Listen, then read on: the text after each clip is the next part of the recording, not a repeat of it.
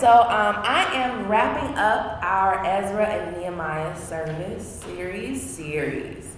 Just in time for us to head into Christmas and Advent and talk about Jesus in that perspective. And how have you felt about this series? Been good? Did you learn something? What did you learn? Did anybody learn? What something you learned? You guys said you learned something. No, I'm just kidding.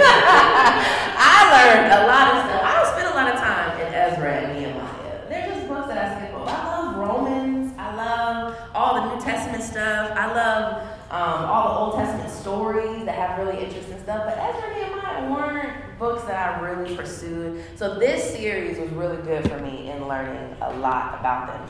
And I want to just kind of wrap this up and put it in perspective of where we are now and where we're headed as a body. Because I was praying with Mr. Henry this morning, and Heather, we were talking about, and Ashley, thank you, Ashley. And we were talking about the great cloud of witnesses, and our experience with Jesus is completely tied to theirs. Like if they don't receive the kingdom, we don't receive the kingdom. You know. Kiarra, yes. I just really appreciated last week. John talking about how, like all this temple rebuilding was to make us hungry for Jesus. That really hit me last week. Yeah, anybody else? That was good. I didn't expect that, but that was good. Anybody else want to share something that they learned in this series or so? I really liked how everybody had their place, and they would line up when they were building the wall. They would right beside in front of their house. And it was really important that, sometimes it would be that house that person owned that would end where they were building, and sometimes it would be, some gate or something like that. And it just was so good to know that we really do need to work together. We need to right beside one another. There can't be gaps in the wall. Amen. Any more?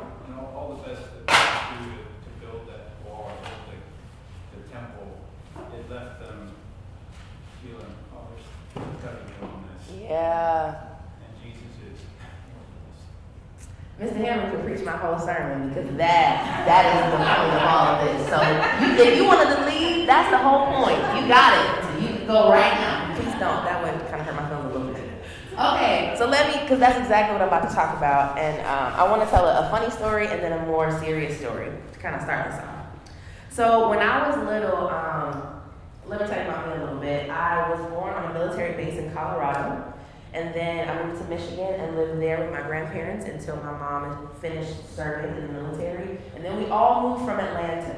So by the time I got to Atlanta as a little black girl, I did not have Atlanta little black girl culture. I had culture from Colorado and Michigan. And they were like, "What are you?" And I was like, I'm not sure.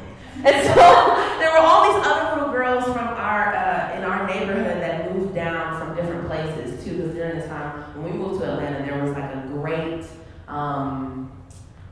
migration of people from the north to the south, of black and brown people from the north to the south, and moving into nicer areas and just trying to do better for themselves. So the girl who lived next door to me was from New York. The girl across the street was from Boston and Philly, and we had all of them around there. And here I am from Colorado. It's just not as exciting to say you're from Colorado as to say you're from Philadelphia. So there was this one girl, her name was Desiree, and I thought that she was so cool. When we were in the 5th grade, she had the desire to be a choreographer.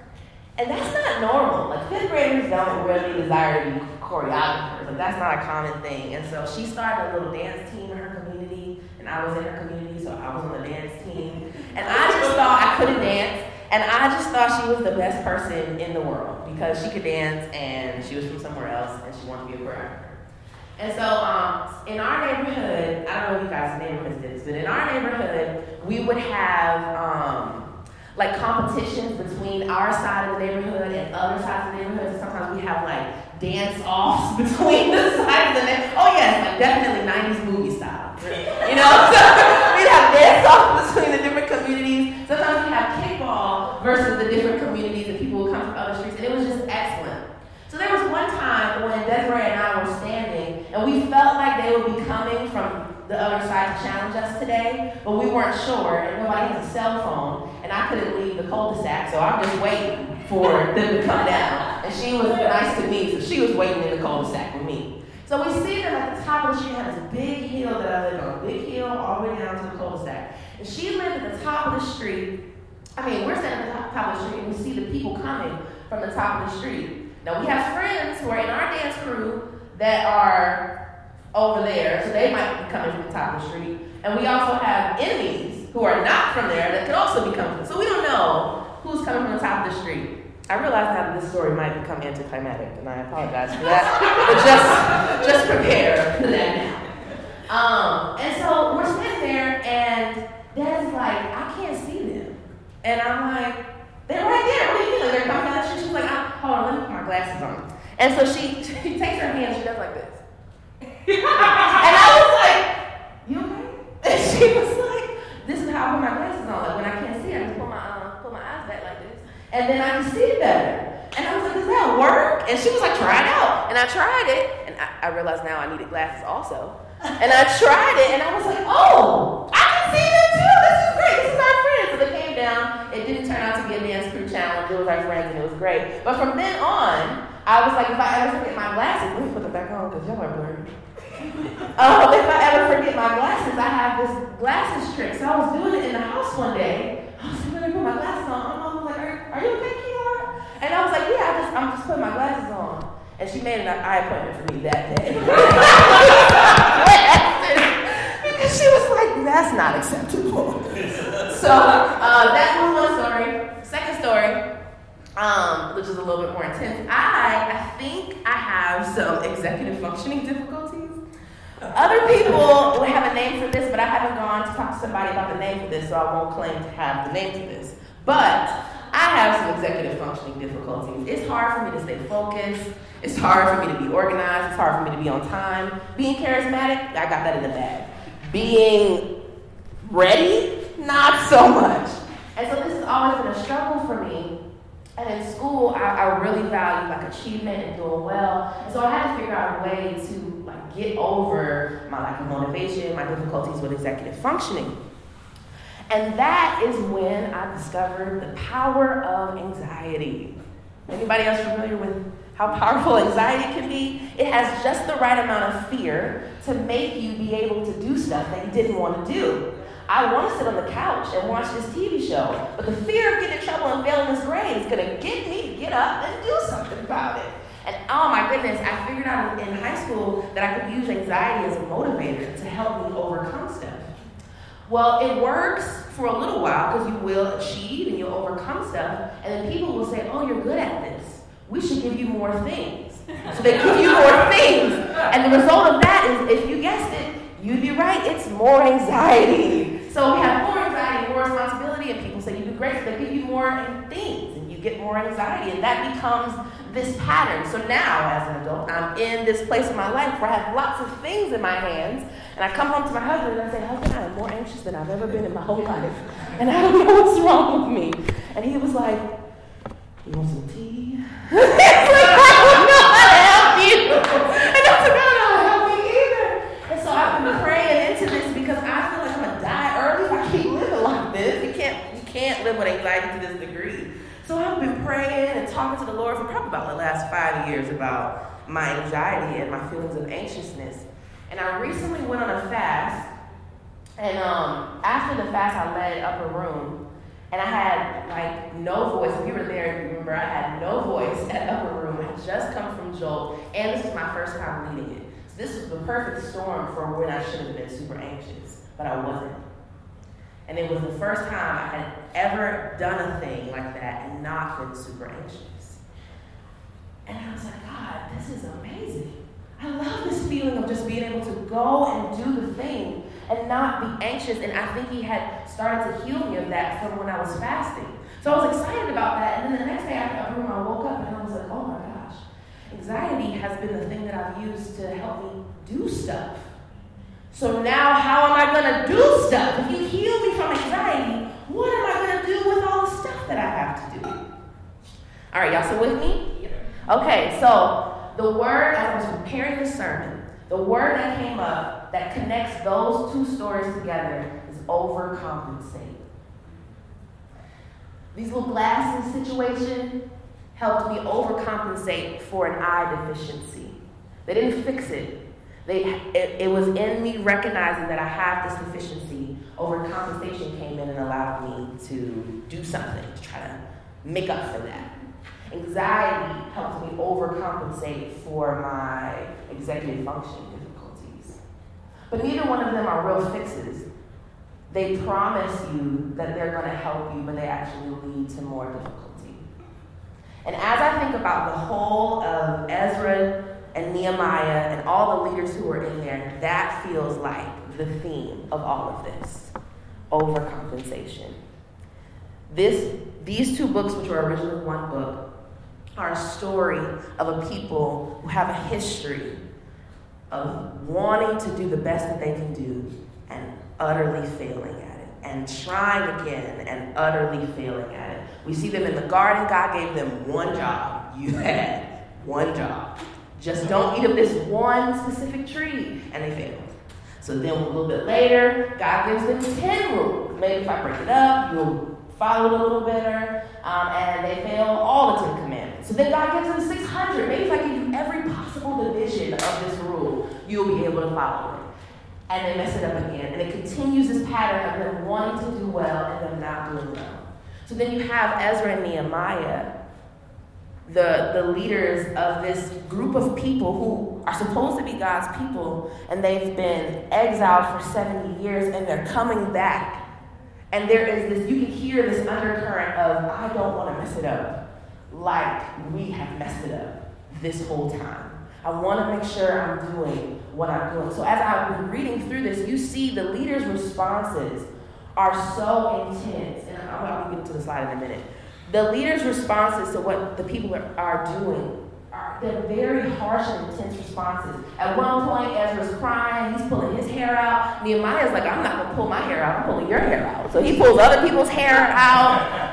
We're kicking people's wives out. Like, it is the most intense response to anything. And it is because of this intensity of the fear that they don't want to mess it up. There is this massive overcompensation. So I want to look at some of the main events of Ezra and Nehemiah, so we can kind of talk through some of those. So Zerubbabel builds the temple, right? Zerubbabel. Also, please forgive me if I spell Nehemiah's name wrong. Thank you so much. All right. Zerubbabel builds the temple. This is good in the sense that it's good for the people to collectively worship together. Nothing wrong with that. And God has still mandated sacrifices. Nothing wrong with that. So on a theoretical level, this was good. I think he desired to do what the Lord really wanted. Like, I think Zerubbabel's heart was good and valuable. Here, Ezra separates men from their foreign wives. So Ezra, this is when the leaders recognized that the exiles had taken all these foreign wives, and he decreed that you should separate from your foreign wives in the scriptures. And so some men leave their wives, some men don't. But Ezra's heart here was consecration. His heart was that the people would be consecrated to the Lord, and this was the only way that he could think of to do that. And all the elders around him were like, that's a great idea, Ezra. And he was like, all right, guess we're doing it. Nehemiah built a wall around Jerusalem. This was great. This is an attempt to consecrate Jerusalem, which is beautiful because God has often called Jerusalem like this city on a hill, and other people will look to you. So I can understand Nehemiah's heart to consecrate Jerusalem to the Lord. And he builds this wall in order to do that. And even at the end, when he encourages the people to come to repentance and revival is trying to start by teaching them the law and keeping the festivals, that's also good. It's good to cultivate repentance. It's good for them to desire to be revived, desire to be closer to the Lord. All this stuff, in theory, is super good, right? But the sad thing is how it turns out often. If you go to the next slide, I'll forget about that. So Zerubbabel builds the temple, but the presence of God doesn't descend in the temple. And the people are weeping. Good in theory, but in practice, you miss the Lord. Ezra separates the men from their foreign wives, and Nehemiah builds the wall. Both of those feel connected to me as an attempt to consecrate the people, both in their hearts and their actions, and from the other people. They feel connected to me. In doing that, vulnerable people are excluded. and mistreated. And God, all throughout the Old Testament, is clear about how you should be treating foreigners. You should be considerate them. You should be kind to them. You should, if they want to know your God, you should invite them to know your God. You shouldn't exclude them. And he cut off the community. I didn't get to preach this down here, but when I was studying the first half of Ezra, I discovered at the beginning of Ezra when it says the enemies of Jerusalem opposed Ezra's or Zerubbabel's building. It was actually the Samaritans, who were also Jewish people who just disagreed about where we should worship. So they had just as much right to worship the Lord as the Israelites did, but the Israelites cut them off from being able to worship in the temple. So in trying to consecrate the people, they lose the very community that they're trying to save. And then in Nehemiah, trying to encourage the people into revival, into repentance, the people, Bree did such a good job of preaching this. She shared that the people say at the end, yes, God, everything that you've decreed, we will do. And then immediately don't do it. And that is super sad, but they evidence the thing that we've always known that's been true about humans, is that we can't do it. We can't. We really want to do what the Lord wants. And we recognize that there's a problem with us, just as they recognize there's a problem with us, but we can't fix the problem. And so in the midst of all this sadness, it doesn't seem sad, but when you look at it from 1,000 feet, it feels kind of sad. The prophets are still prophesying, thus says the Lord, in this. And that's the piece that I've been tasked to share with you guys. Not the story of Ezra and Nehemiah per se, but the prophecy that came from the prophets during this time. Okay? So let's read together some. Keep going, look. So there are two main prophecies that I want to read with you today. Jeremiah 31 is the first one, and Ezekiel 36 is the second one. I didn't know this about prophetic books before now, but the prophets were really long-winded. They had a lot to say, and it's like 50 verses. So in an effort to not lose you completely, I will not make you read all the verses in all of these, but it's so good. If you want to go back and read it on your own time when you have like control of your own attention span, you should do that, okay? All right, let's start, but we're going to read some of this together. So let's start in Jeremiah 31, verses 1 through 8. Nope, that's 9. Keep going. Cool, you're doing great. All right. It says, at that time, declares the Lord, I will be the God of all the clans of Israel, and they shall be my people. Thus says the Lord, the people who survived the sword found grace in the wilderness. When Israel sought for rest, the Lord appeared to him from far away. I have loved you with an everlasting love. Therefore, I have continued my faithfulness to you. Again, I will build you, and you shall be built, O virgin Israel. Again, you shall adorn yourself with tambourines, and shall go forth in the dance of the merrymakers. Again, you shall plant vineyards on the mountains of Samaria. The planter shall plant and shall enjoy the fruit. And there shall be a day when watchmen will call in the hill country of Ephraim. Arise and let us go up to Zion to be up to the Lord our God. Don't be the Lord our God. Just go to him. For thus says the Lord, sing aloud with gladness for Jacob, and rise shouts for the chiefs of the nations. Proclaim, give praise, and say, O Lord, save your people, the remnant of Israel. Behold, I will bring them forth from the north country, and gather them from the farthest parts of the earth. Among them the lame and the blind, the pregnant woman, and she who is in labor, together, a great company, they shall return here. Is that the last one? I think so. Yeah, that's it. Okay, so this first section, I feel like God was so kind to them. This feels like empathy. That's what I'm thinking of when I read this. It feels like he is wooing them. Can you go back? Yes. So first of all, he starts by acknowledging that he put them in the wilderness. And I appreciate that. I just discovered that there's this guy, have you ever heard of the 5 love languages? There's one he does, the guy who made that, called the 5 apology languages. And it's so good. You can take the quiz online. You should. And it's like how people apologize. And I took the quiz and I found out, for me, when you apologize to me, I need you to acknowledge what you did wrong and take full responsibility for it. Otherwise, the apology doesn't count for me. Other people, I want you to fix it. Don't say anything to me. I want you to go fix the thing. You know, there are different ways that people apologize. I feel like God covered everything here because he starts by acknowledging that they are in a low place and that he sent them to the wilderness. And that there was a sword there, that this was not a great time for you. I acknowledge that in exile, this was hard for you. But those of you who made it through that, I'm going to give you rest. Those of you who sought rest, I'm going to give it to you because I still love you, because I'm still faithful to you. Keep going. Go back. Sorry. Hit the mouse.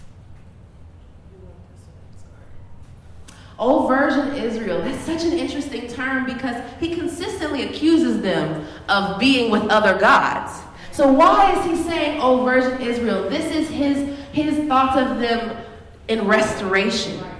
I'm not seeing you like this anymore. I'm fully restoring you. You are a virgin again, Israel, even though you've been unfaithful in the past. I'm faithful to you. I feel like God, and you shall dance with tambourines and adorn yourself, make yourself cute. I feel like he is fully wooing them right here because he knows the pain that they've been through. So first, he prophesies this empathy with their situation and this wooingness, that he loves them, he's going to remain faithful to them. And that's great. It's great that he wants to woo us and woo them. I think that's beautiful.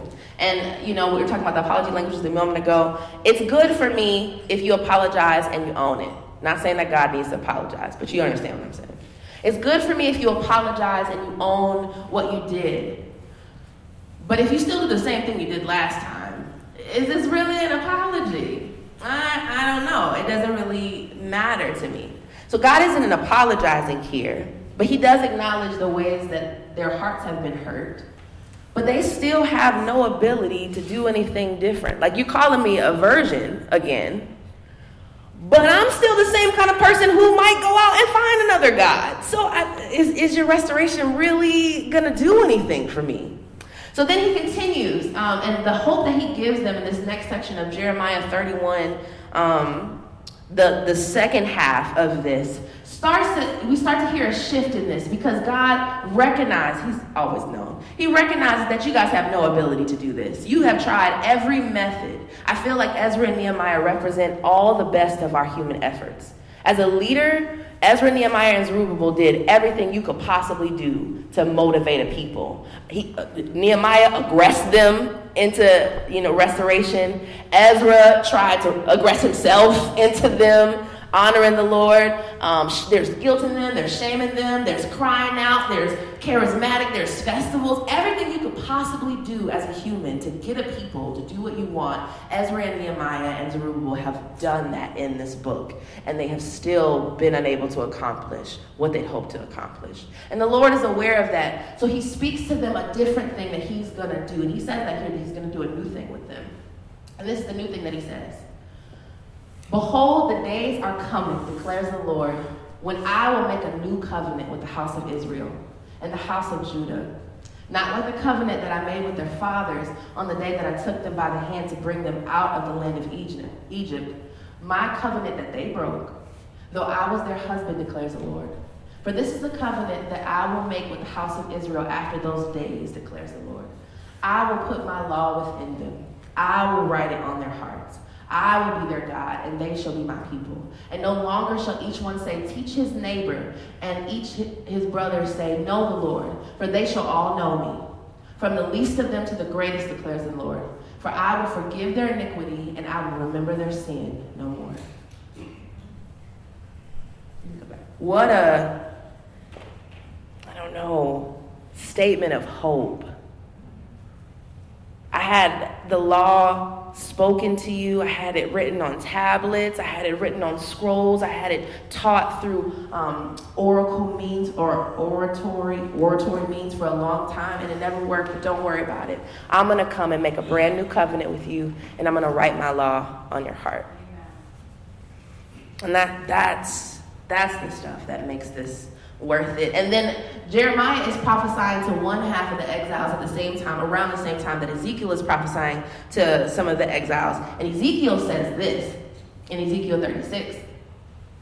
Same kind of concept. Two different people, two different prophets in two different areas saying the same thing. Ezekiel says, I will take you from the nations and gather you from all the countries and bring you into your own land.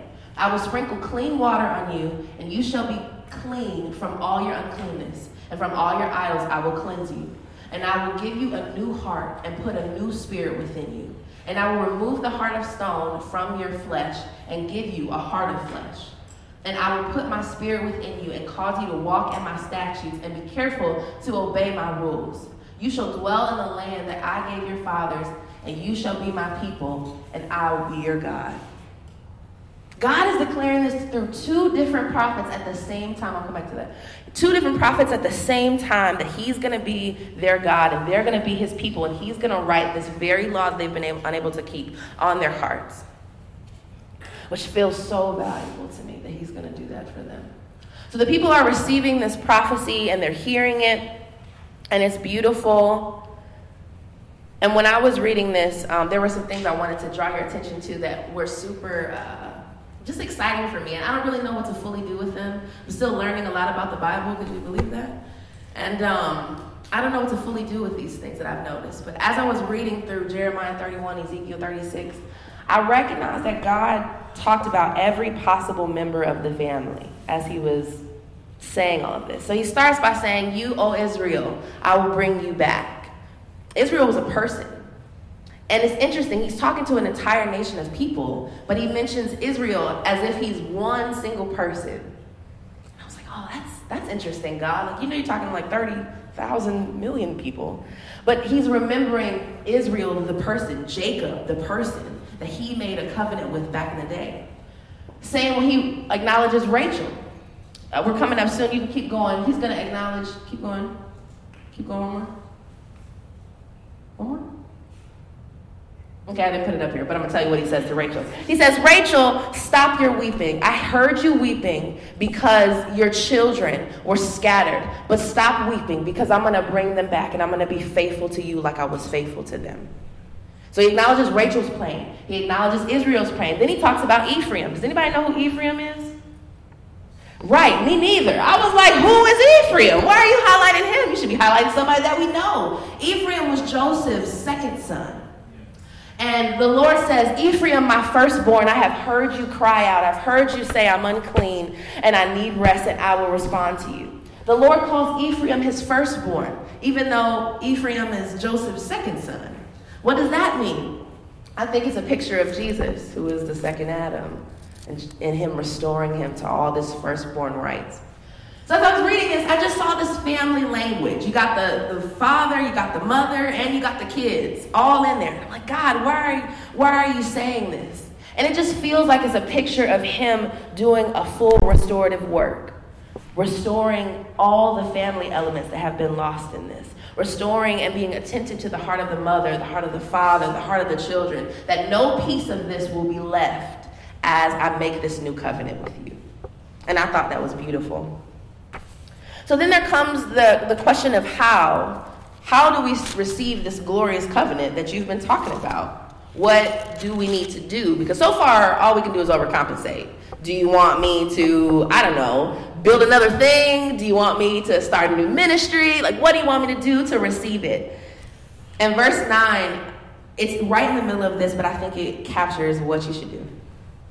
It says, with weeping, it's Jeremiah 31 and 9. It says, with weeping they shall come. With pleas of mercy, I will lead them back. That was it. It wasn't anything more special than that. It was just to come. And not only to come quickly or none of that stuff. It was to come low. It was to come in this place of, what I have to offer you right now is weeping. Because I don't have anything else. I'm in a super low place. I recognize that by my best efforts, I cannot do what I desire to do, and I'm just going to bring you that. And that spoke to me, and it feels like it speaks to us where we are, because we don't have a lot to give the Lord, especially now with all the things we've experienced as a body, all the things we've experienced personally. I think this lowness is all I have to offer you. And it's perfect because Jesus said, that's exactly how I'm going to bring you back. Lowness is what you have. That is the requirement. So great, you made it in. Come on and receive from me. I thought that was wonderful that the Lord made the requirement so low, because that is something that we have. We have any ability, it's to not do it so well. So thank God that he was like, actually, that's the requirement. So you did a great job. And so he says all of this stuff to them, that he's going to put his spirit in them, and he's going to restore them. He's going to write the law on his heart. And that is in Ezekiel 36. And then what evidence does he give him that they're going to do this? If you know what Ezekiel 37 is, Ezekiel 37 is when Ezekiel gets caught up by the Lord to go to the valley of dry bones. And he speaks to the bones, and the bones grow skin, and they get new hearts, and they live all again. So he said, I'm going to do this to you. And the evidence that I'm going to do this for you is resurrection life. Let me show you. I'm going to raise up all these bones from the dead. Now, as I'm sure you're getting ahead of me, which I love, Jesus did the same exact thing. He came and he said, I'm going to do this thing for you. I'm going to give you a new covenant. I'm going to put a new heart in you. What's going to be the evidence of that? Resurrection life. I'm going to die, and then I'm going to raise up from the grave. And I'm not going to only raise up myself, but I'm going to raise up everybody around you. And 500 people saw their loved ones walking free that day. My God. What a thing to use to seal this covenant. He could have sealed it just with blood. He could have sealed it with his word, because his word spoke and made everything. But no, he said, I'm going to seal it with resurrection life. Yeah. Not just for me, but for you as well. So Jesus comes, and when he dies, the veil tears from top to bottom, which restores that peace of building that wall that separated everybody. He was like, I built the first wall, and I'm tearing it down first. I'm breaking this veil first. The thing that separated you from me, I'm tearing it down. So now everything that separates you from me and you from your neighbor, you need to tear it down. And I'll tear it down with you by my spirit in you. He starts with that. Then after that, he says, I'm going to put my Holy Spirit in you. I'm going to write these laws in you. And he does that in John 14 and 26. Let me go there for a moment.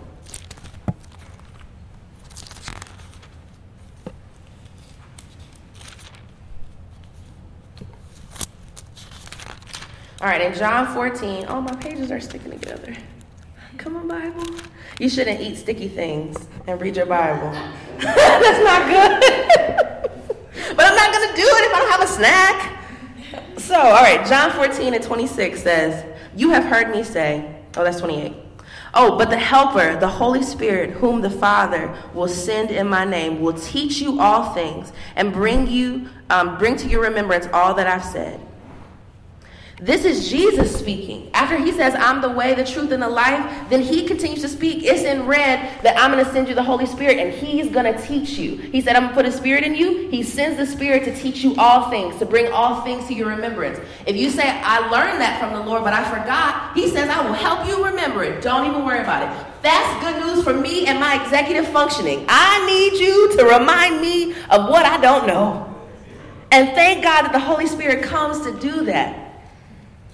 He restores all that stuff. So all the things that the leaders were trying to do in consecrating the people and separating them from foreign wives, the goal there actually was to separate them from foreign gods, because the foreign women came with their foreign gods, and that was the intention. But it was a problem of the heart. He said, but don't worry about it. Jesus fixed it here in John. He says, I'm going to put my spirit in you, and my spirit will convict you of righteousness, of sin, there's one more, of judgment. My spirit's going to do that. So you don't have to make big drastic decisions about who you're cutting off from your life. I'm going to do that for you. And the last one that he restores is pure worship. Zerubbabel building the temple, I think it was a beautiful attempt to create pure worship again, but it exiled the Samaritans, and the Holy Spirit didn't come. The Lord didn't descend on that. And that's a problem. But in John 4, when he's talking to the woman at the well, a Samaritan woman, he says, what does he say to her? Oh, there's a time coming, and indeed, see, Holy Spirit brought to my remembrance. Oh, I thank you. There was a time coming, and indeed is here now, when true worshipers will worship the Lord in spirit and in truth. Right there, he fixes that thing that was broken. Jesus comes as the answer and the full restoration of everything that Ezra and Nehemiah were unable to do in their best efforts. And that's so good for us because we receive the Spirit. And we are all leaders. I feel like I'm talking to a room of all the missionary and ministry leaders. All of you guys are ministry leaders. And we have efforts that we could do to make stuff happen. But in all of our best efforts, we're no better than Ezra and Nehemiah. But thank God that he gave us this new covenant, because we don't have to be any better than them. In fact, we join ourselves with them because their lowness and our lowness is equal, and he lifts it all up. He does this work in us. And so we can be assured in the work that he's doing. So that was pretty much the whole thing I wanted to tell you. I don't really have a lot more to say. Thank you. Thank you, Christine. Thank you, John. Does that count? Okay, let me tell you some just like prophetic things I think might be happening. Steve is preaching. Steve's probably going to tell you way more prophetic things because that is his function in the body, and I feel so grateful that the man functions in his function. So go listen to his sermon because you're going to hear all the prophetic things. But when I was leading that upper room, the first one I was never anxious at, there was this cry coming from us about being in this wilderness place. There was a cry about the experience of some of our single moms in our body. And there was this cry of like the desire for inner healing, for water in this deserty place. And it's interesting, I feel like our body's been led to a wilderness place, but it's not like when Moses was led to it's not like when they left Egypt, when the Israelites left Egypt and they ended up in the wilderness. It's not like that. It feels more like when Jesus was led to the wilderness. It feels like we were following the Lord into this place. We didn't end up in a wilderness because of our sin or because of something else. It feels like we followed the Lord and this is where we are right now. And it's like, oh man, you sure this is where you want to bring us? It's really dry here, God. Get some rain or something. It's intense. And there's some difficulty here, but I feel like this promise in this scripture is for us. I think when he's talking to Rachel and he's saying, stop weeping, because I've heard the cries of you and your children, and I will restore them and I will make a covenant with them. I feel like that's a promise for us right now.